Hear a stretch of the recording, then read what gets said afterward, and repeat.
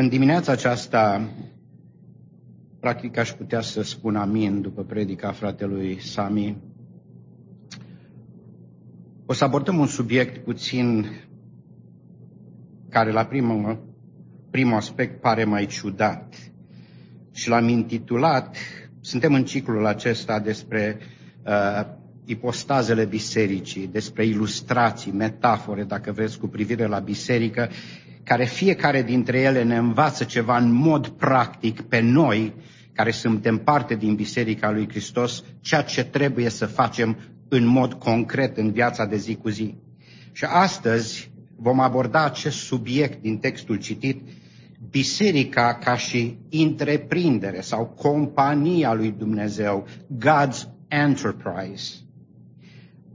Se pare puțin ciudat, dar o să observați până la urmă că, printre altele, biserica ca și trupa lui Hristos, mireasa lui Hristos, templul lui Dumnezeu și așa mai departe, și acest subiect ne învață ceva practic în ceea ce privește parteneriatul nostru cu Dumnezeu, în ceea ce privește business-ul în care este implicat Dumnezeu, și anume câștigarea de suflete și mântuirea oamenilor. Spune despre un frate de-al nostru care, așa cum se roagă sora Felicia, vrea să se ruga pentru divine appointments, pentru appointmente, pentru persoane care Domnul să-i le scoată în cale, să le vorbească. Călătorea odată cu avionul și s-a așezat lângă altcineva pe scaun și știți cum sunt discuțiile generale și din vorbă în vorbă cel de lângă el l-a întrebat unde lucrezi și fratele nostru a spus, păi și eu lucrez pentru o companie de asigurări, e o companie foarte mare și o companie de foarte mare succes, are milioane de asigurați. Și nu numai asta, zice, dar suntem foarte bine plătiți, zice, și avem comisioane bogate, avem beneficii extraordinare pe viață. Mulți din angajații noștri de la compania noastră, zice, sunt în toată lumea, răspândiți în toată lumea și încă mai angajează. Cel de lângă el a devenit tot mai interesat de beneficiile și de cât de extraordinară este această companie și l-a întrebat, dar ce companie e asta? Eu n-am auzit. Compania noastră e cea mai veche dintre companii, are peste 2000 de ani. Dar cum se numește compania asta? Și fratele nostru își spune, Tatăl și Fiul. Compania Tatăl și Fiul. Cred că ați înțeles. Și de aici a început să-i spună omului respectiv despre investorul acestei companii, care a început compania, Dumnezeu, care a dat tot, a dat pe singurul lui Fiu, pentru ca oricine crede în El să nu piară, ci să aibă viață veșnică. Și astfel Hristos este CEO, este capul bisericii. El conduce destinele bisericii, iar Duhul Sfânt este executive director, directorul executiv care călăuzește pe angajați în lucrarea de fiecare zi. Slăvit să fie Domnul. Fiecare metaforă, așa cum am spus, ilustrează un aspect pe care noi, credincioșii, ar trebui să-l aplicăm în viața de zi cu zi. Găsim niște principii aici în această companie a lui Dumnezeu, în această întreprindere a lui Dumnezeu. Eu când am început business-ul, știți cum era în România, unii făceau facultatea, deveneau ingineri și doctori, alții făceau școli tehnice și deveneau tehnicieni și așa maestri și așa mai departe, iar alții făceau calificare la locul de muncă. Eu când am deschis business-ul am fost așa un fel de am învățat-o la locul de muncă. M-am trezit cu 2 copii și cu soția și în America și trebuia mâine să pun pâinea pe masă. Și așa am învățat-o. Dar când a venit George să lucreze cu mine, el care a făcut college-ul, mi-a spus, tati, nu așa să face business. Zice, când faci un business, zice, trebuie să ai o misiune, să ai o strategie, să ai o viziune, să ai niște core values, niște valori, o filozofie pe bază că... Și am zis, bine, dacă tu știi mai bine, fă. Și dacă ne uităm în cuvântul lui Dumnezeu, zice Pavel în Corinteni 3:9, zice că noi suntem împreună lucrători cu Dumnezeu. Haideți ca în dimineața aceasta, din cuvântul lui Dumnezeu, să învățăm câteva principii care ne vizează pe fiecare dintre noi care suntem angajații, dacă pot să spun așa între ghilimele, acestei companii. Domnul Isus Hristos spunea ucenicilor săi, învățați de la mine. Și ceea ce aș vrea în dimineața aceasta este ca să învățăm de la Domnul Isus Hristos, să învățăm din cuvântul Lui ceea ce trebuie să facem și care este responsabilitatea noastră a fiecăruia ca și credincioși. Cuvântul aici vorbește despre ca niște buni ispravnici. Vrei să fii și tu un ispravnic, un administrator, un manager, dacă vrei, în această companie a lui Cristos? Este mesajul din dimineața aceasta, de fapt, este o provocare pentru fiecare dintre noi și aceasta este voia lui Dumnezeu pentru tine. Este ceea ce ai nevoie chiar acum pentru a trăi o viață pentru slava lui Dumnezeu. Și în primul rând am spus, pentru ca să clădești un business și pentru cei care vreți să deschideți un business, vă rog să deschideți urechile, pentru că în cuvântul lui Dumnezeu găsim câteva principii esențiale legate nu numai de businessul acesta în care suntem cu Dumnezeu, ci și în businessul de fiecare zi. M-am mai spus ilustrația aceasta, eram la Flagstaff și soția mea încerca să pornească mașina de tăiat iarbă și nu mergea și Caleb avea vreo 4 ani și zice soția mea, nu merge după câteva încercări și Caleb zice, bună, merge, tu nu ti. Vreau să vă spun că merge, funcționează, dar noi nu tim.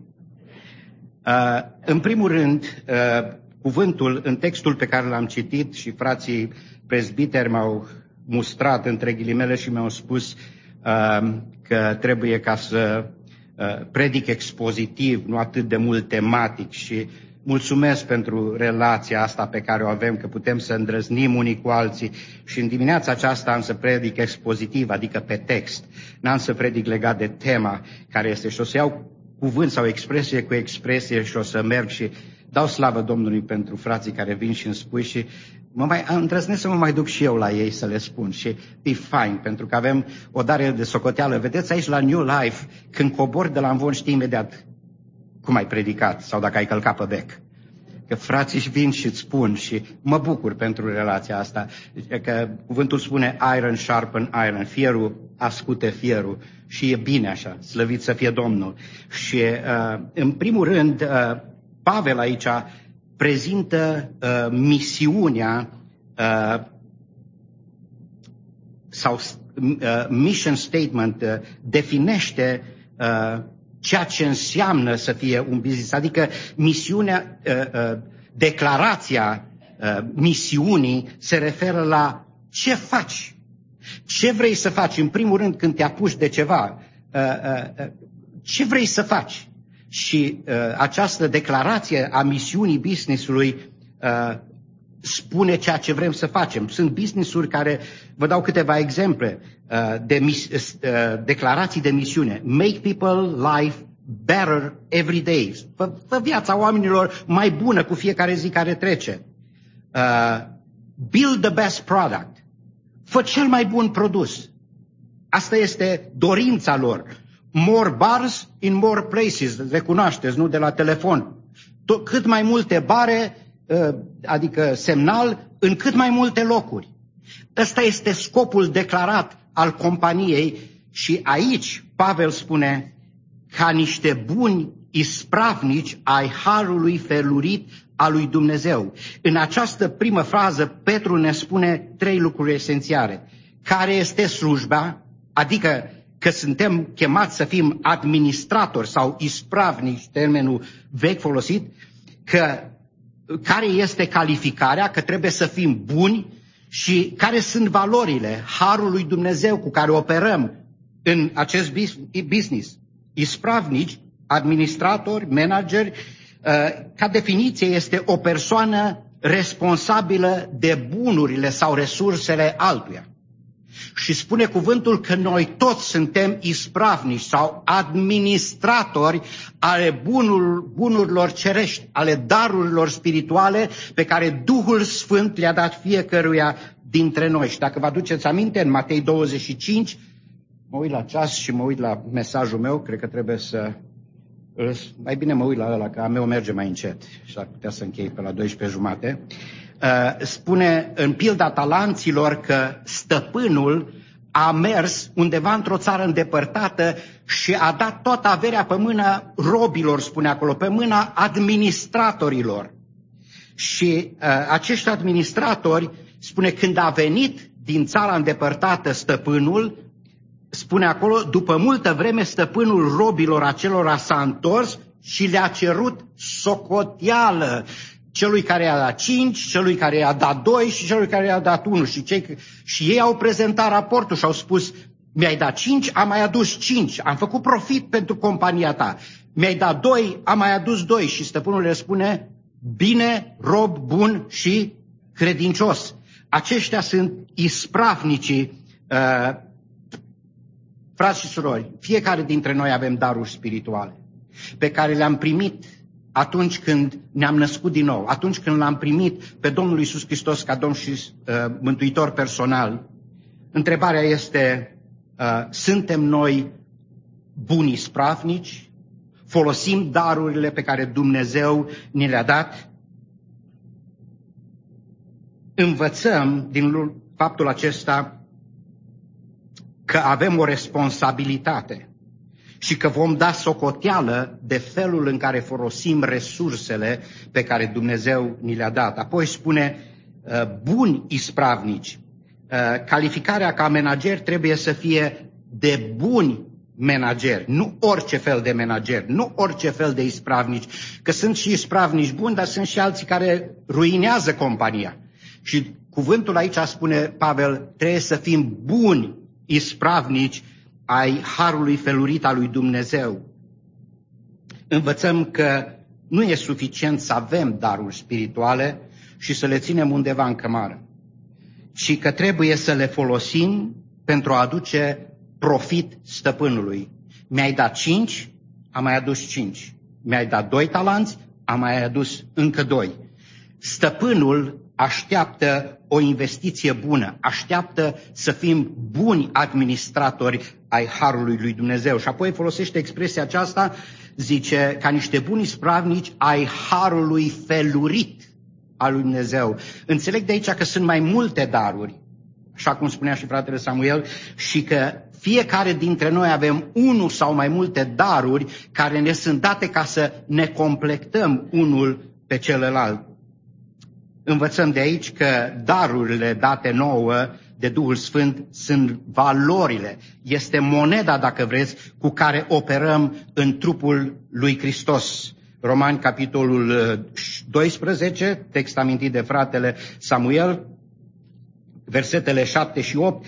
Cine este chemat la o slujbă să se țină de slujba lui. Cine învață, și aici vedem darurile spirituale, pe alții să se țină de învățătură. Cine îmbărbătează pe alții să se țină de îmbărbătare. Cine dă să dea cu inimă largă. Cine cârmuiește să cârmuiască cu râvnă. Cine face milostenie să o facă cu bucurie.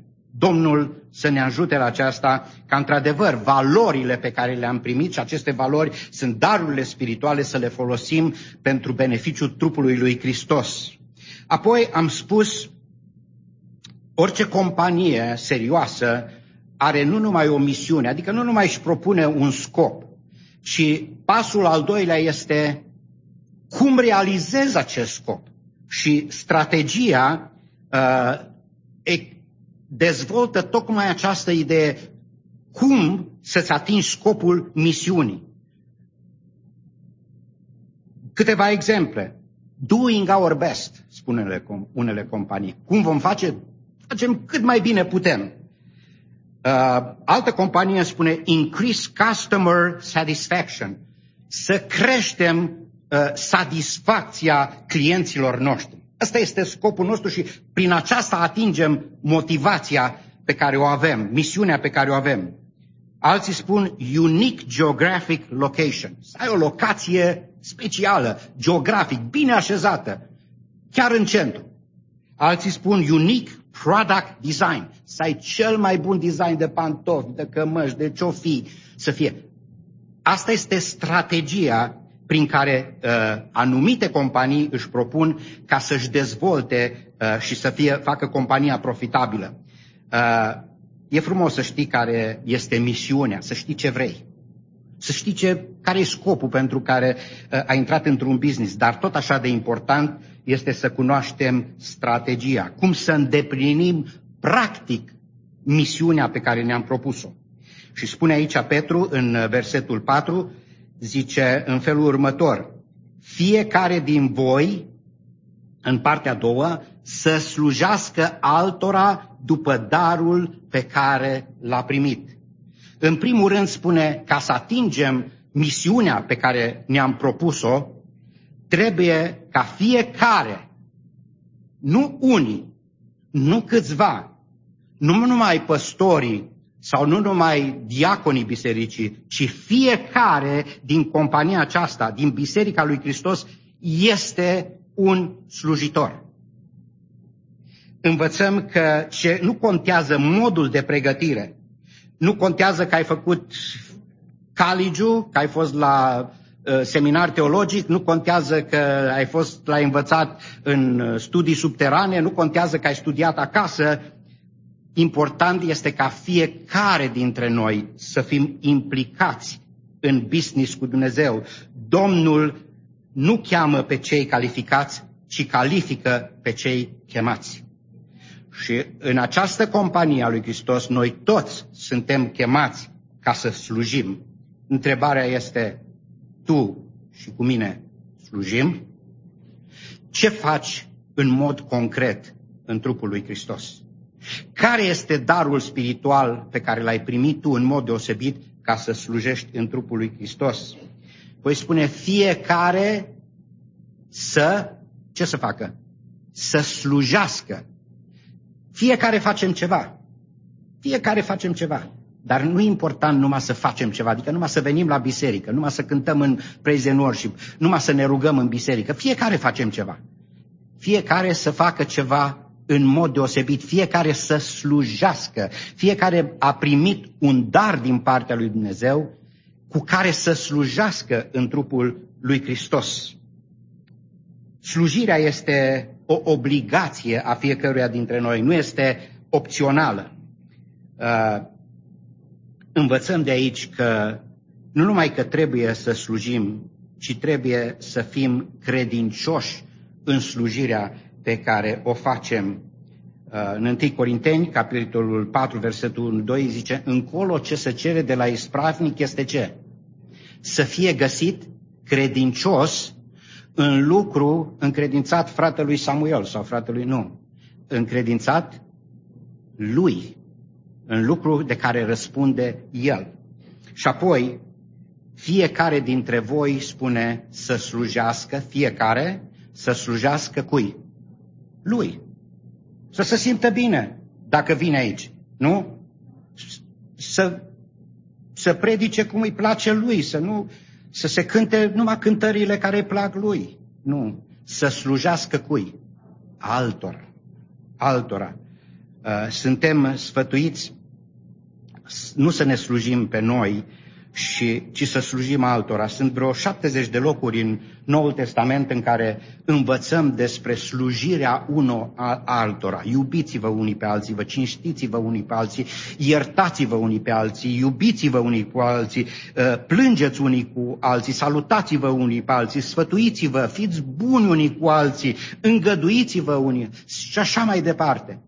Și aici spune Pavel, în această companie a cărui proprietar este Dumnezeu, sunteți chemați ca cu darurile care le-ați primit, cu ceea ce ați primit fiecare, să vă slujiți unii altora. Și spune tot Pavel în 1 Corinteni 12, fiecăruia îi se dă arătarea Duhului spre folosul altora. pentru ca să nu fie nicio deosebire în trup, ci mădularele să îngrijească deopotrivă unele de altele. Învățăm de aici că adevărata slujire este îndreptată spre alții.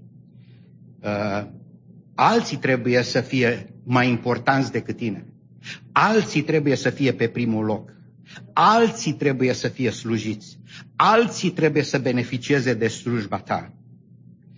Pentru că spune Domnul Isus în Matei 20, pentru că nici Fiul omului n-a venit să îi se slujească, ci El să slujească și să-și dea viața pentru mulți. Haideți să învățăm în dimineața aceasta de la Domnul Isus Hristos ca fiecare dintre noi să slujim altora. Apoi, am spus, orice companie care se respectă are o declarație de misiune, are o strategie a felului în care vrea să ajungă și are o viziune. Viziunea ce înseamnă? Ce vrei să devii peste timp? Unde vrei să ajungi? Care este scopul tău cu bătaie îndepărtată? Din nou, un exemplu, zice IKEA, create a better life, a better everyday life for many people. Să faci o viață mai bună la cât mai mulți oameni. Iar aici Pavel spune legat, pentru ca în toate lucrurile să fie slăvit Dumnezeu. Scopul nostru cu bătaie îndepărtată este, să slujim fiecare altora. Dar de ce? Care este viziunea noastră cu bătaie îndepărtată? Dacă vă uitați în versetul 11, partea a doua, pentru ca în toate lucrurile să fie slăvit Dumnezeu. Și am să trec rapid un ultim lucru pe care îl întâlnim la orice companie serioasă și pe care cuvântul lui Dumnezeu ne descopere, sunt the core values, valorile de bază, cele mai importante priorități care definesc acel business. Cum vrei să conduci acel business? Vrei să fii onest? Vrei să fii cinstit? Sau vrei să shortcut, să tai pe unde poți, să faci cât mai mult profit? Care este filozofia din spatele business-ului? Și spuneam altădată, sunt 4 categorii de lucrători și toți cei care vin să lucreze la noi le spun povestea asta. Sunt 4 categorii de lucrători. Primul care vine, îi dai de lucru, îi spui, înțelege job description, știe ce trebuie să facă și când o terminat, să apucă de altceva. Trebuie măturat, trebuie curățat, trebuie șters, trebuie făcut, face ce imediat face. Al doilea care îi spui ce să facă, știe ce trebuie să facă și când a terminat, vine înapoi la tine și spune, am terminat, ce să mai fac? Al treilea este care face lucrul pe jumătate. Îi spui ce să facă și, am uitat, n-am văzut ăsta. Și al patrulea, prima dată trebuie să-l găsești ca să-i spui ce să facă. Buni ispravnici. Un ispravnic bun. Dumnezeu vrea lucrători din categoria întâia sau a doua. Buni ispravnici. Dumnezeu așteaptă buni, credincioși, în lucru încredințat. Învățăm de aici că noi, ca și ispravnici, trebuie să ne silim să fim buni și să fim credincioși lucrului încredințat nouă. Să investim talanții, să investim ceea ce am primit de la Dumnezeu cu profit pentru stăpân. Doamne, ajută! Ajută-ne, Doamne, ca să putem fi buni ispravnici ai darurilor primite. Și mă rog ca fiecare dintre noi să fim nu numai spectatori, să fim nu numai niște angajați care lucrăm și facem când putem și dacă nu putem, lăsăm pe alții să facă, ci să fim buni ispravnici, credincioși în lucrul încredințat nouă. Domnul să ne ajute la aceasta. Amin.